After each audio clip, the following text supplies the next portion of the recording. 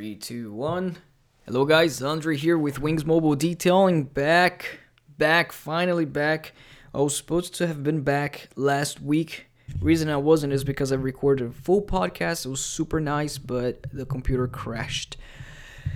So I'm back talking about water extractor and the topic of detailing, guys. As you probably already know, we talk business and business of detailing. So today we're talking about detailing, specifically water extractors. Stay with the intro.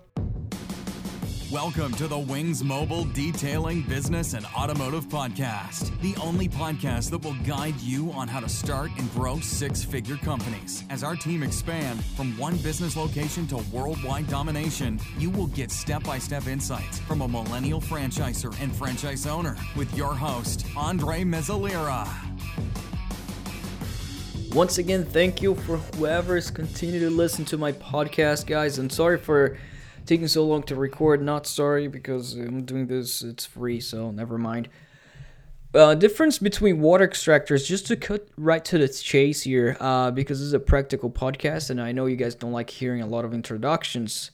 So let's go over the different types of water extractor. Actually, if the best water extractor you can get, and if this is good to be using a water extractor, I'm gonna cut right to the chase. So in my opinion, I have personally used water extractor before. I have people in my team that still uses MIT hot water extractor, and it's a great brand. But I personally did not have much luck with the MIT brand with water extractors before. Now I'm gonna explain why and also the reasons why I don't like it.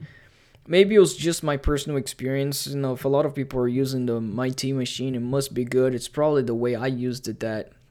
But one of the reasons I did not like the using a water extractor overall to shampoo seats or floors is because it creates a lot of mess. Then you have to dump the dirty water. You have to keep the machine, and the machine is big to keep inside a mobile van. So I actually, instead of doing that, I actually just started to, and then obviously you have to keep more stuff because you want to have to shampoo and scrub it really well and then rinse it. Although the MIT machines, it does have the hot water extractor that comes out from it, the hot water. So you don't really necessarily have to rinse with a secondary pressure washer or hose. A lot of people hate, me saying rinse with a pressure washer inside the vehicle. Yeah, it can be bad, so. But the reason I stopped using it and I started shampooing only using steamers is because it was a lot easier for me. Just keep the steamer there, heat it up, and I'm good to go. No dirt. The steamer is smaller too, and it still cleans it really well. Definitely sanitizes it because it's a hot steam. So you're scrubbing it with a towel. But talking about the MIT extractor, the problems I used to have is it broke on me. The suction started to get really bad. Off the get-go, when I bought the machine, I was expecting the suction of the MIT to be as strong as a vacuum cleaner, as the rigid vacuum that I use, and it was not. I was expecting that, so I was like, oh, okay, but it was still, extracting it really well. I was just expecting a lot more. But the problem that I actually had was 3 months on, it started to break on me. When I was extracting the vacuum cleaner, it starts to spit water back. The dirt water spit back on the carpets. I'm not sure if it was a problem on the pump, if I misused it maybe, because I know you guys cannot use any type of shampoo. You guys cannot use any shampoo that creates a lot of suds. That's what I did, so perhaps that's how I broke the machine, because if you extract the suds, a lot of suds from the shampoo, it's gonna break the machine. If you create suds inside the machine, it's gonna clog up everything, the motor, and then it's gonna break. So you have to have a special type of shampoo that doesn't create suds, that's specifically made for a water extraction. The problem is that usually those types of shampoos doesn't remove stains or clean as well as a shampoo that creates suds. I know there are many different ones. There's spot removal. But usually those do create suds, so you're actually not using those type of shampoo. But that's the problem I had with the Mighty water extractor. Number one, it broke on me. So, and number two was it was a big machine. There was even a bigger version, but I had the smaller type of the Mighty, which was still big.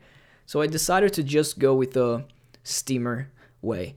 Now, what about those cars that I really needed to extract water? Let's say I got flooded cars before, and I didn't have the Mighty machine water extractor at that time.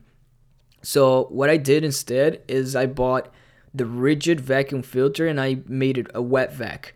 I just changed the filter inside. That's how you make a wet vac. You have to make sure the vacuum is capable of turning it wet to suck water, but you always have to change the filter inside. So that's what I did. I changed the filter inside and I used the wet vac to extract water from. It was not a lot of vehicles that I needed to extract. It was just a few cars. So I used that, and man, I used the rigid vacuum, 5 horsepower, and that thing is really strong. It'll suck any water. The only problem I had was rinsing it, so I just got water from the hose and spray some water on the carpets just to rinse with the suds so I could extract not pure suds, but with the water, because you need some rinsing power there. So, and then you still have to create a mess, because you still gotta dump the water, the dirty water from the inside, and sometimes you have to clean inside the vac. But it's fine, I use it sometimes to extract water.